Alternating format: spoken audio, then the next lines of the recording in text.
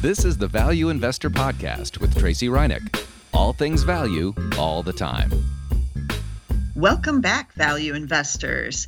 So I'm reading a new book on value investing. It actually came out last year in 2022, but I'm now getting to it. And it's called The Case for Long-Term Value Investing. Well, that seems basic, right? The subtitle is A Guide to the Data and Strategies That Drive Stock Market Success. And it's by Jim Cullen. It's Cullen. And he's the chairman and CEO of Schaefer Cullen Capital Management. So the book has 38 short chapters and a lot of charts and graphs.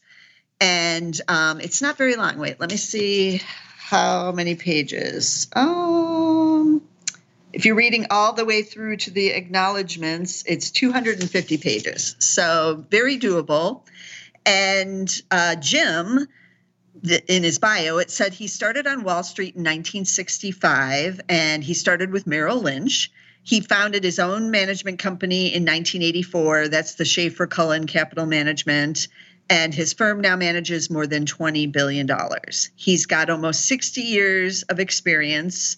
And that's great because the more experience you have in investing, the better it is, basically, because we all learn from our mistakes and we all live through various cycles, right? We all do, if you're in it long enough, live through the bulls, which we just had, and maybe now we're in another bear. There is a chapter in the book on like the secular bulls and bears. I haven't gotten to that yet, but that's in there. And it's great that he's written this book to share his experience because, again, not many have 60 years experience in investing, and especially with value. So this book can easily be read by the individual chapters. It's not necessarily the type where you have to start at the beginning and go all the way to the end, which is working for me right now.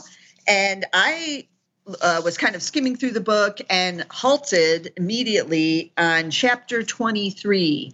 And I halted because it's called Small Cap Value, which, as you know, is one of my favorite topics as a value investor. So I read it. It didn't take long because it is 3 pages. That's a small cap value chapter.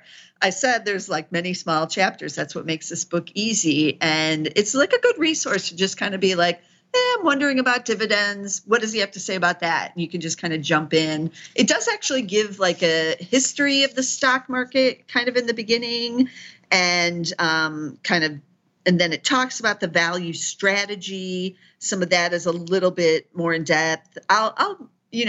I haven't read those chapters yet. I'm going to read those and maybe I'll do an overview on what his strategy is. And then he has these like kind of individual chapters on these more like subtopics like small cap value. So, of course, I read the 3 pages. He uses small cap as 3 billion or less. Sometimes I've used 2 billion. Some people use the 1 billion. I noticed on the Zacks small cap screen on Zacks.com on the screening tool. That's one of the premium screens on there. That one uses 1 billion or less. So that's really small. So I kind of like it that he does choose the 3 billion because it does open up the universe a little bit more. So what is it about small cap value? He talks about how our instincts, well, that's me. My instincts tell me that small cap growth should be where the best returns are, right? Those are usually where the hot stocks are. You want that growth. But the book cites a Morningstar study done in 2005 that shows that $1 invested in 1927 in small cap growth was $1,723 by 2005. So that's 78 years.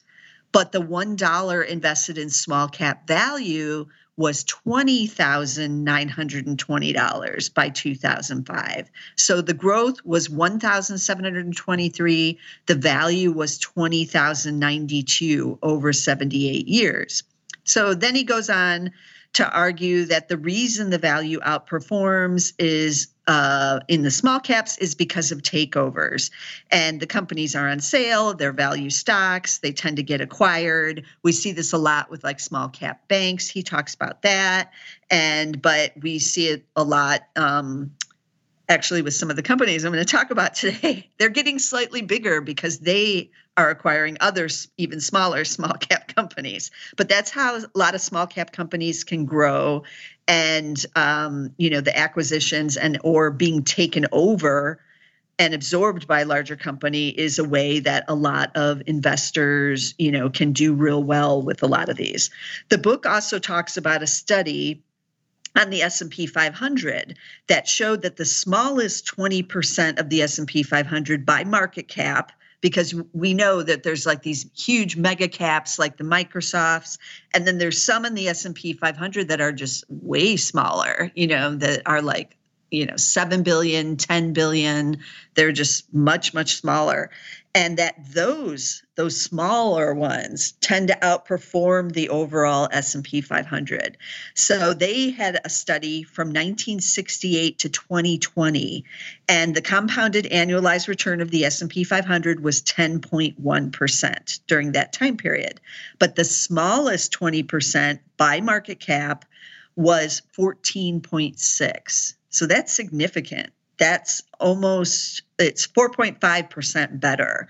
And that's huge in your returns. If you're compounding that year over year, it's just enormous. So even in the large cap stocks, it's the smaller of the large caps that kind of goes against what we've been thinking the last couple of years, right? Because it's been these like mega caps that have outperformed the Microsofts, Apple, the $1 trillion market caps. But since 1968, that really hasn't been the case. And the years after a sharp correction, he shows this in like a chart in the book. So we had the dot-com bust in 2000 to 2002, where the S&P 500 was down all 3 of those years. But in 2003, it finally rebounded, had a big rally. So the S&P 500 was up 28.7% in 2003, but the smallest components by market cap were up 67.9%. And then it looks at 2009's that rebound. So 2008 was the correction, though it hit bottom in 2009. But then 2009, it rebounded. The S&P was up 26.5%, but the smallest components in it were up 85.5. So huge difference in even just the S&P 500. So I know what you're thinking. The small cap value, that has really underperformed, right? I've been saying this for years. Oh, it's so terrible. Small cap growth has been so much better. And a lot of that reason is because of the financials that have been in small cap value. It's over 20% right now of the small cap value. Most of the small cap value funds or indexes and things are over 20% on the value. In the value is in the financials, and that's mostly banks. There's some insurance companies and some other things in there, but it's mostly the smaller like community and regional banks. And that's just struggled over the last, 14, 15 years now. But I took a look to see what's happening now after we had the big sell-off in 2022, especially in the growth side. That was a big sell-off even among small caps, not just big cap, FANGMAN stocks sold off in 2022. It was small caps too. And now there's been an interesting development, right? Very interesting. So I used Vanguard's Small Cap Value Fund, that's ticker VBR, and I used their Small Cap Growth Fund, it's ticker V as in Victor, B as in boy, K. So the value is V as in Victor, B as in boy, R, and the growth is K. And the interesting thing about both of these funds, they were started on the same day. So it's very easy to compare, what their performance has been because they launched them on the exact same day. And that day was January 26th, 2004. So Vanguard Small Cap Value, since inception now, annualized return from January 26, 2004 is 8.46%. But the small cap growth now is from the same day, January 26, 2004, is 8.23%. So suddenly, small cap value is now outperforming the growth. Over the 10-year small cap value, I'm thinking, that's probably, well under what growth was. But 10 years, 10.27% for small cap value. Small cap growth, 10-year, 9.26. So almost 1% below now for small cap growth. Now, what's happened over the last year, this is where, it's been rough. And this is as of the end of 2022. So January 31st, 2022 is this data. So the 1 year for 2022, small cap growth down 28.4%, as you might expect. It's growth. Everything was down on the growth side. But small cap value, it was down too, but down just 9.3%. So that's a huge difference in that last year. And that plays into the 10-year returns in a dramatic fashion. So suddenly, value isn't looking too shabby compared to the small cap growth, which was outperforming it year after year for many years in there. Also, the small cap growth fund, VBK, it does pay a dividend. It's yielding 0.6% as of the end of last year. And now the value is yielding 2.2 in that same time period. So again, might not seem like it's that big a deal, 0.6 and 2.2, but it's well over 1% difference. And when you're compounding year after year, it makes a huge difference. It's going to matter big in the returns. So those little dividends matter. And there is a chapter in the book on the dividends, but I haven't gotten to that yet because I might want to do a whole nother episode on just the dividends and what he feels really makes those important for value investing. So the differences in the funds, small cap growth has 698 stocks as of November 30th, 2022. Value was bigger. It had 882. The PE ratios, growth was at 21.6 times, as you might expect. It's the growth fund. Nobody cares about the PEs. You want growth and you're willing to pay more for it. But the value was at 10.6. So when the market turned in 2022 and it turned its back on growth and what the earnings were like became more important for investors, suddenly that PE of 10.6 was looking pretty good. And it was, better to buy the cheaper stocks than these others where growth is going to be hit as the Fed is raising interest rates. Now, what's the difference between these in terms of like industries? The growth fund, the largest industry is tech. Not a surprise. That's probably why you were buying it. Tech is 25.14%, healthcare is at 21%, and then the industrials at 15.6%. In value, it is the financials, as I mentioned, 21.18%, industrials, number 2 at 20.03%, so bigger than in the growth, but also a huge percentage of the value. And then consumer cyclicals, 11.74%. So you're not even getting any tech there in the top 3. So that's one of the big differences as well. So maybe the last year has really turned the tide for small cap value because we're getting that 10-year of 10.27%. That's not too bad, especially considering that it was underperforming until the last year. What happens when it really outperforms? And there are these certain time periods when it tends to do that. So right now, it is down much less than the growth, and you are getting the bigger dividend. And as I mentioned, the dividend will really compound over the next several years or decades, and that's where you're really going to see the outperformance as well. So I decided to screen to find the small cap value again. We've done small cap value screens pretty often on the podcast. You can go back and look at the old ones because those are good to look at too. But this is one here for 2023, and I created it on my own.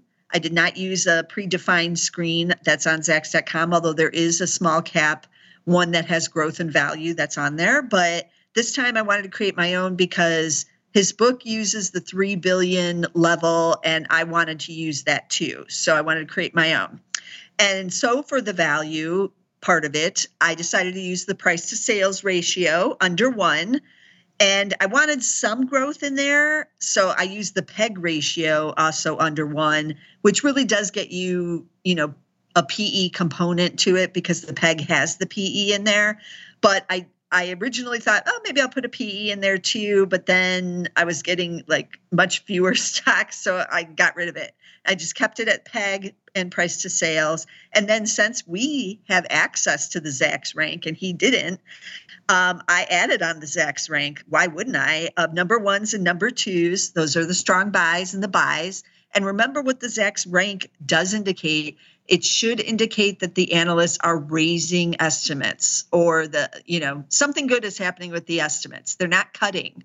They're raising it, which is somewhat rare right now, but we are in earnings season. So there's a lot of adjustments being made now to the earnings, and we're getting some pre-announcements and earnings get adjusted there too. So right now there's 970 stocks that are Zacks number 1s or number 2s. So I thought, for sure, I should be able to get like plenty of value amongst these, right? We've just had this big sell-off. Wouldn't there be? So I added in the PEG, the price of sales, and I only got 21 stocks. And that's before I added in the market cap component. So just 21 are like super dirt cheap out of that huge group with the good rank. So then I added on the market cap of 3 billion or less, and then I only got 8 stocks. So clearly a bunch of the highly ranked cheap stocks are actually small caps because it's 8 out of 21. The rest would be mids and bigs, obviously. But I am kind of surprised that it's not more, given that, stocks have pulled back so much. But I guess I'm not surprised as the Fed continues to raise rates. It's going to be difficult to get that growth component, which I threw in there with the PEG. And so these are a little bit more rare stocks here on small cap value stocks. Let's call them that. I do have to warn you, you probably never heard of most of these stocks because I haven't. There is one that we all know. I'm going to talk about it at the end of the podcast, but most of them, a few, if you have heard of them, it's only because I've covered them on other podcasts. So occasionally on our other small cap or just even like dirt cheap value stock podcasts, some of these names did show up and we have talked about them in the past, but you probably don't remember them. So it's good to get them again. I tried to pick some that were completely new so that we get some new blood in there. And I'm only going to do 3 stocks, and then I'm going to talk about the 4th one we all know kind of at the end there because I wanted to look a little bit deeper into what's going on with some of these. What do they do? Why are things so good? Why are they cheap? Why isn't Wall Street paying any attention? Are these hidden gems? All this good stuff. So let's jump in and see what's on here. So the first stock I picked, I've never looked at before. It is in retail. It's A period, K period, A period. And it's all lowercase letters, AKA Brands, AKA Brands Holding. And the ticker is AKA. So that's easy to remember. And what they say they do is we spot, scale, and grow next generation fashion brands. So they're a brand accelerator. Most of it is direct to consumer, so it's online. But one of their brands just opened up its first U.S. flagship brick and mortar store in Las Vegas in November 2022. That was a big deal because it's all online. But now they're going into brick and mortar because brick and mortar still does matter. And the names of the brands are, maybe you know some of these, Princess Polly, Culture Kings. That's the one that opened the flagship in Las Vegas. Petal and Pup, Reb Dolls, and MNML. It's all capitals. N as in Nancy, M as in Mary, L. And so a lot is going on with these brands. In the third quarter, which we heard from them, I think it was like November, their active customers were up 23%. Gross margins did go up year over year to 55.7 from 53.2. I'm liking those gross margins, actually. They have cash on hand of 31.3 million, but they do have debt of 129.9 million. They have a lot of inventory, as you might expect, with apparel and like accessories, these kinds of brands. Everybody got too much inventory in 2022 and they're trying to get rid of it. So it is good to see those gross margins a little elevated, at least year over year. So we'll see what happened in the holiday quarter coming up soon. They did have to draw down $25 million on their revolving credit line in the first quarter of 2022. That's like added to the debt levels there. This stock has been all over the place, so I'm not going to lie. So its market cap is only 193 million. So very few people know it, very few people following it.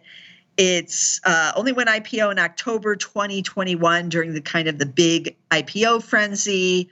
And now it is definitely getting punished, but it is cheap.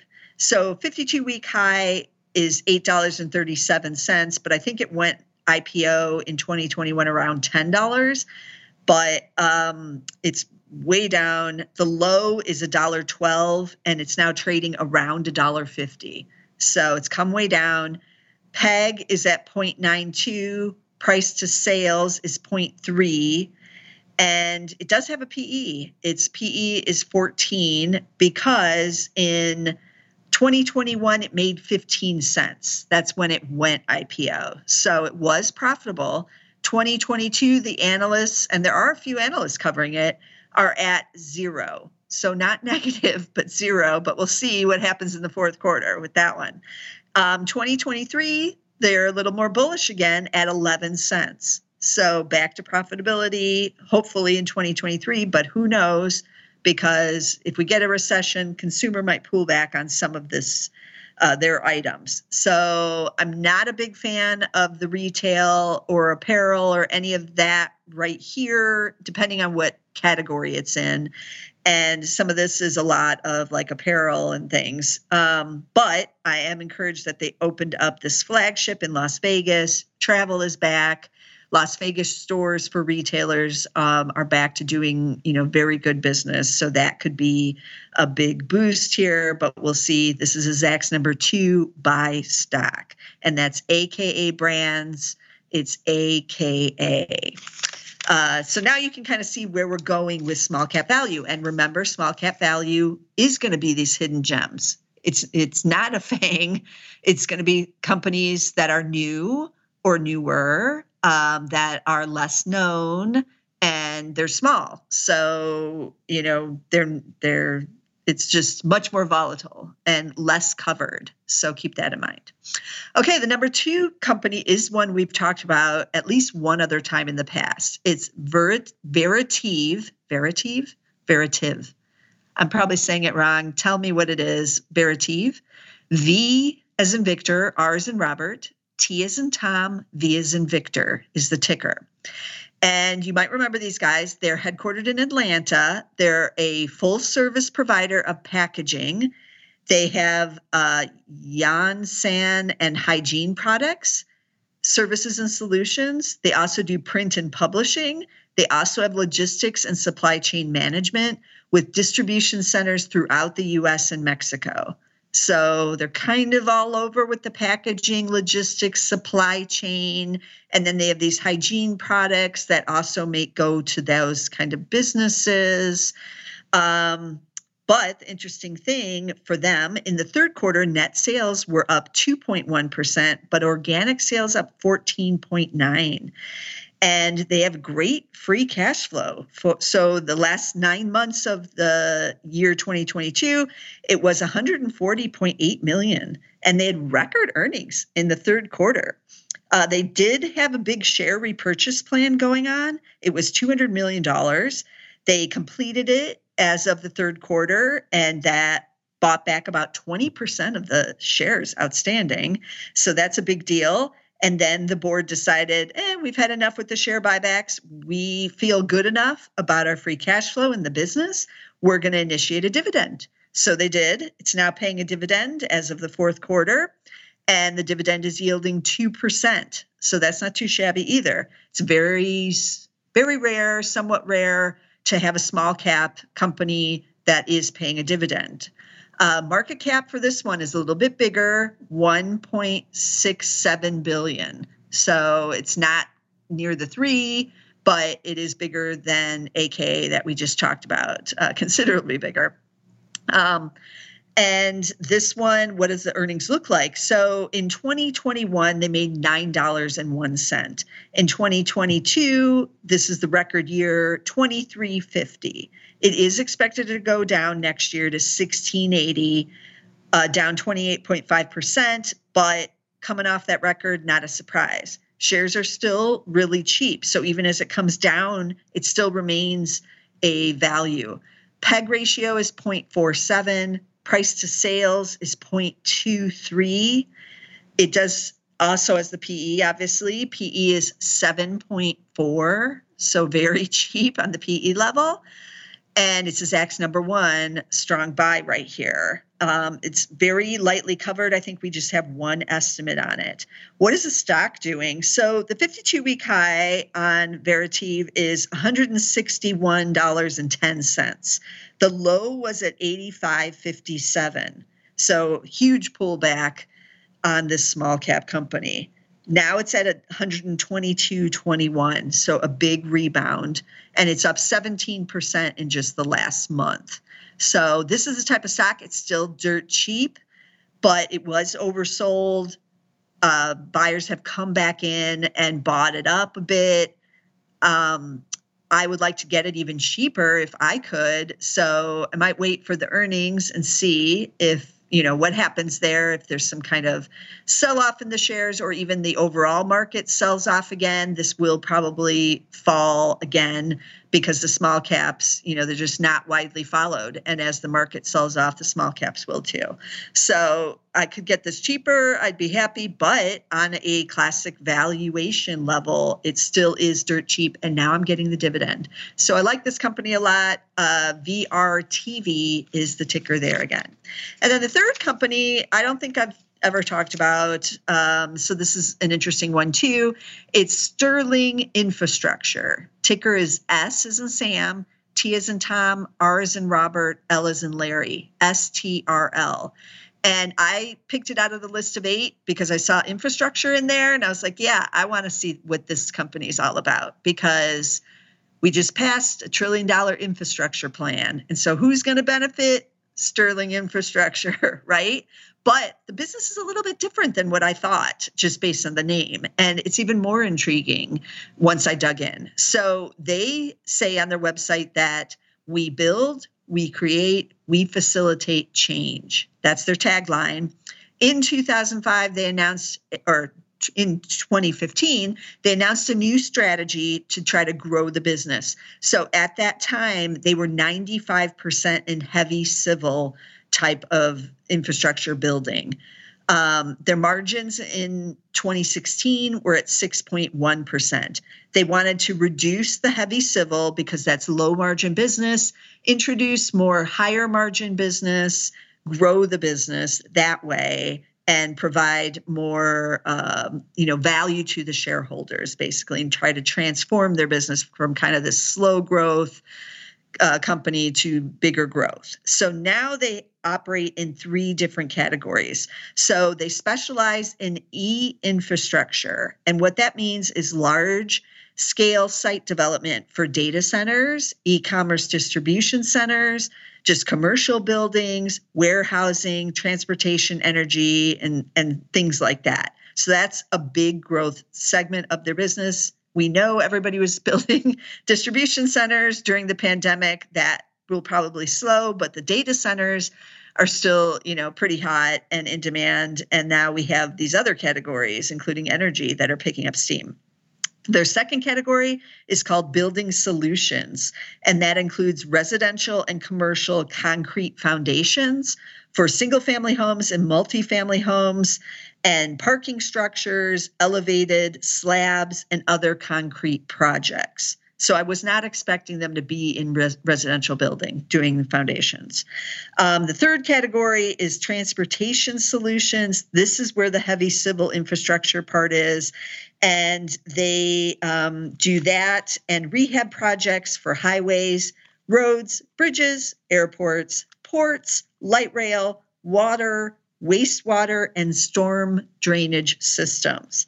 So that was a slow growth area, and they've been reducing that, increasing their exposure to these other two areas, e-infrastructure and building solutions, and growing the business that way.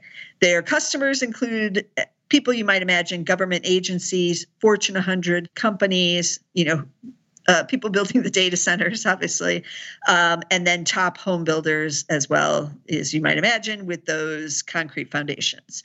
What have earnings been doing? So in 2021, they made $2.15. 2022 expected to make $3.14. 2023 up 9.9% to $3.45. They are still cheap. PEG 0.5, price to sales 0.5. They're both going to be under 1, obviously, if they made the screen. It is small cap, obviously, but a little bit smaller than the company we just talked about at $981 million. So almost $1 billion market cap for them. It is Zacks number 2 buy stock. They do not pay a dividend, and I couldn't find any share buyback program either. PE is just 9.4 on this one, so dirt cheap there too. And digging in a little bit more, they too had record third quarter results. They reported at the end of October, and they raised full year guidance. I should have mentioned Veritiv also raised their full year guidance. They only have the fourth quarter still to go, but not many companies are raising still into the end of the year, but both of these have been. Revenue was up 20% to $556.9 million. Cash flow from operations over the first 9 months, $130.6 million. Their cash on hand as of September 30th was $146.5 million. That's why I looked to see if maybe they were doing a share buyback or something else going on with the cash side. But this amount of cash might be a little bit more than what they were expecting. They do have non-cash expenses they laid out. They have very clear website and nice event presentations every quarter. So they have $45 million to $47 million on non-cash expenses for the year. That's stock-based compensation, income tax, depreciation, things like that. And then they have 2 upcoming scheduled term loan payments. 2022, it's $23.2 million for that year. 2023, $31.9 million. So these could be the reasons, they're holding on to some of this cash, but they have cash here to pay these things. So that's always the good thing. The backlog at the end of the third quarter was up 12% to $1.67 billion from the end of 2021. They did increase gross margins again in the third quarter, up 220 basis points to 14.7%. So you can really see this new strategy is working to increase that gross margin, increase profitability, and they're seeing some good results. Now, they do a lot of acquisitions. They acquire a lot of smaller companies, $20, $30, $40 million here and there. So some of this cash is also going to acquisitions, which is growing the business in their select geographic locations. They are in, the West. They're headquartered in Texas, so they're down there. The Southeast, I think they said Hawaii, California. Almost nothing in the Midwest, however, with them. They have 290 projects underway as of the third quarter.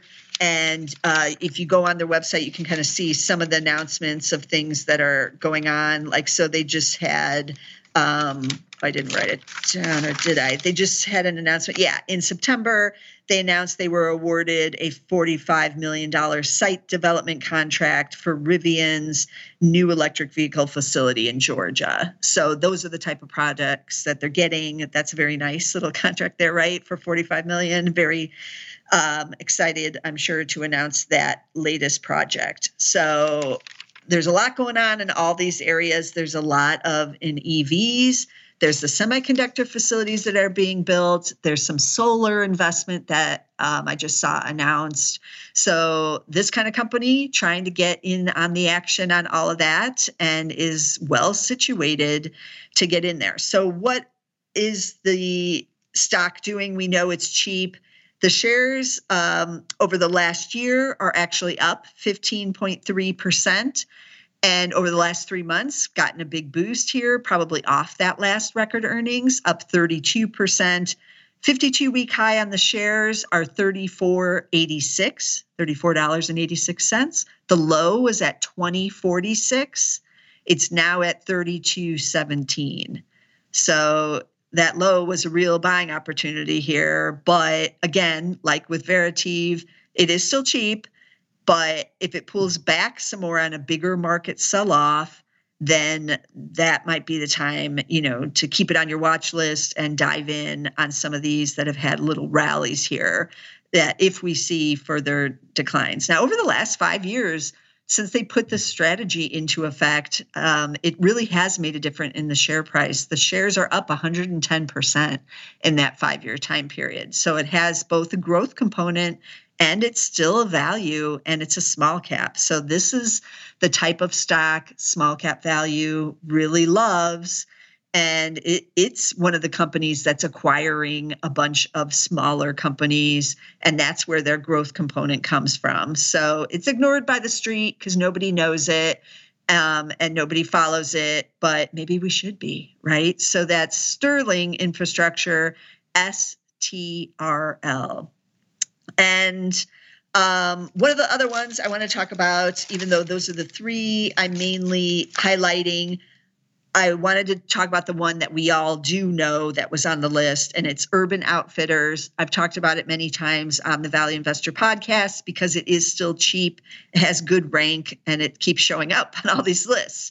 So Urban Outfitters, ticker URBN. It's not just Urban Outfitters. It's also Anthropologie and Free People. They have Terrain. They run some restaurants. I, of course, love that aspect of it. They're into the experiences. They're starting to grow that side of the business. It's not their main focus. It still is apparel. And that's, again, like AKA, a little dubious for me. So it is a number 2, however, buy. It's cheap. PEG is 0.88. Price to sales is 0.54. Market cap, this was the largest company on the list of 8 at $2.54 billion. Over the last 5 years, it's just been a real struggle to own this stock. The shares are down 18.6%, even though it's had some good quarters, especially during the pandemic. And then it's had a lot of bad. So it just hasn't ever really gotten traction like a Lululemon or even an Athleta has done in terms, well, that's Gap. So I guess I shouldn't compare it to that. But Lulu, in terms of the stock price, it just hasn't, but that's why it's cheap and a value, right? The market's kind of ignoring it. But over the last 3 months, it has gotten a bid. It's up 18.5% in that time period as people started buying up the retailers again. Over the last year, however, it's down 3.1%, but that's not too terrible given the worries over the holiday season and what is happening with inventories, which were just way too high. So what happens when inventory is too high on the retail side? They just mark it down. And then they lose more money, like their margins contract. Suddenly it's good for us. We can get, the $200 pair of jeans for, some kind of discount, at least 20 or 30% off, or in some cases 50% off. But it's bad for the retailers. But they just have to work through this large inventory issue. And they all are mostly doing it in this year through this fiscal year, which is ending in a couple of weeks here in January usually. And then they will wipe out most of that inventory. They don't have anything still like held back on the ships because the supply chain has improved, and they know a little bit more what the customer demand is going to be looking like here for spring, even into summer, and they're buying to accommodate that now. But we got to make it through the next couple of weeks here and see what happens and what kind of guidance they give. So the stock 52-week high is $30.52. The low is at $17.81. So pretty big pullback there, almost 50%. And then currently they're back up there. They're at $27.23. They don't pay any dividend. They used to, I want to say, maybe even before the pandemic. Is that right? I felt like Urban Outfitters might have paid one back in the day, but not anymore. So no dividend there. And this one, a little bit rockier. So you might see my pattern here. I'm trying to steer myself away from some of the apparels. They have already caught a bid. They're all like up big.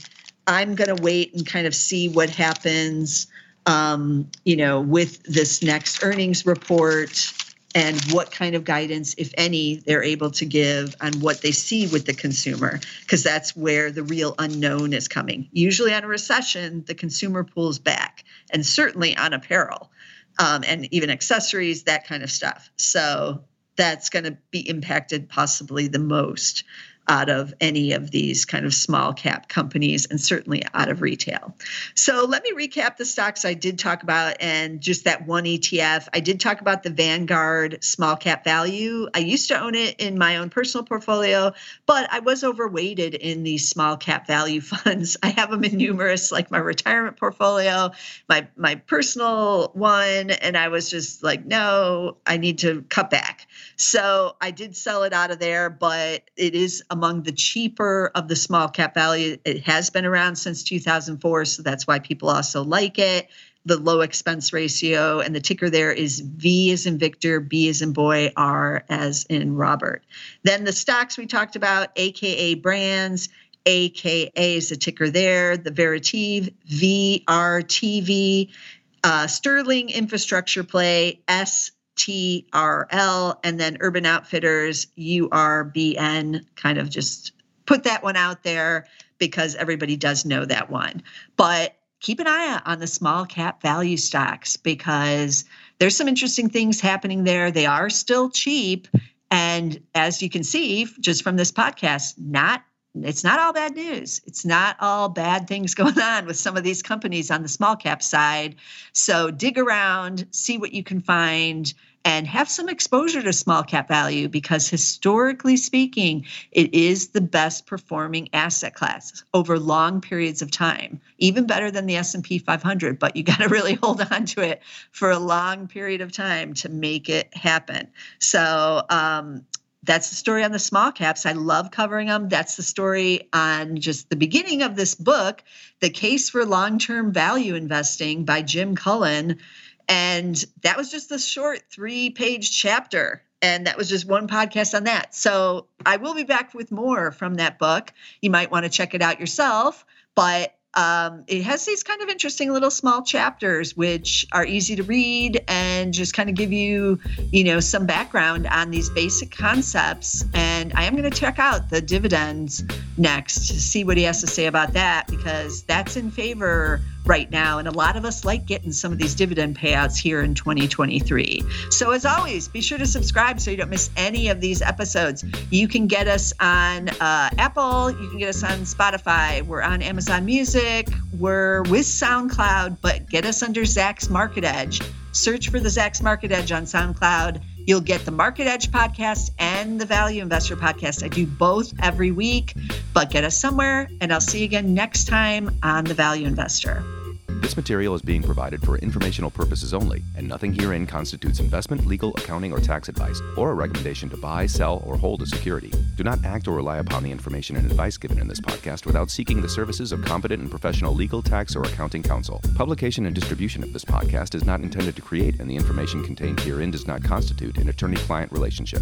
No recommendation or advice is being given as to whether any investment or strategy is suitable for a particular investor. It should not be assumed that any investments in securities, companies, sectors, or markets identified and described were or will be profitable. All information is current as of the date herein and is subject to change without notice. Any views or opinions expressed may not reflect those of Zacks Investment Research as a whole.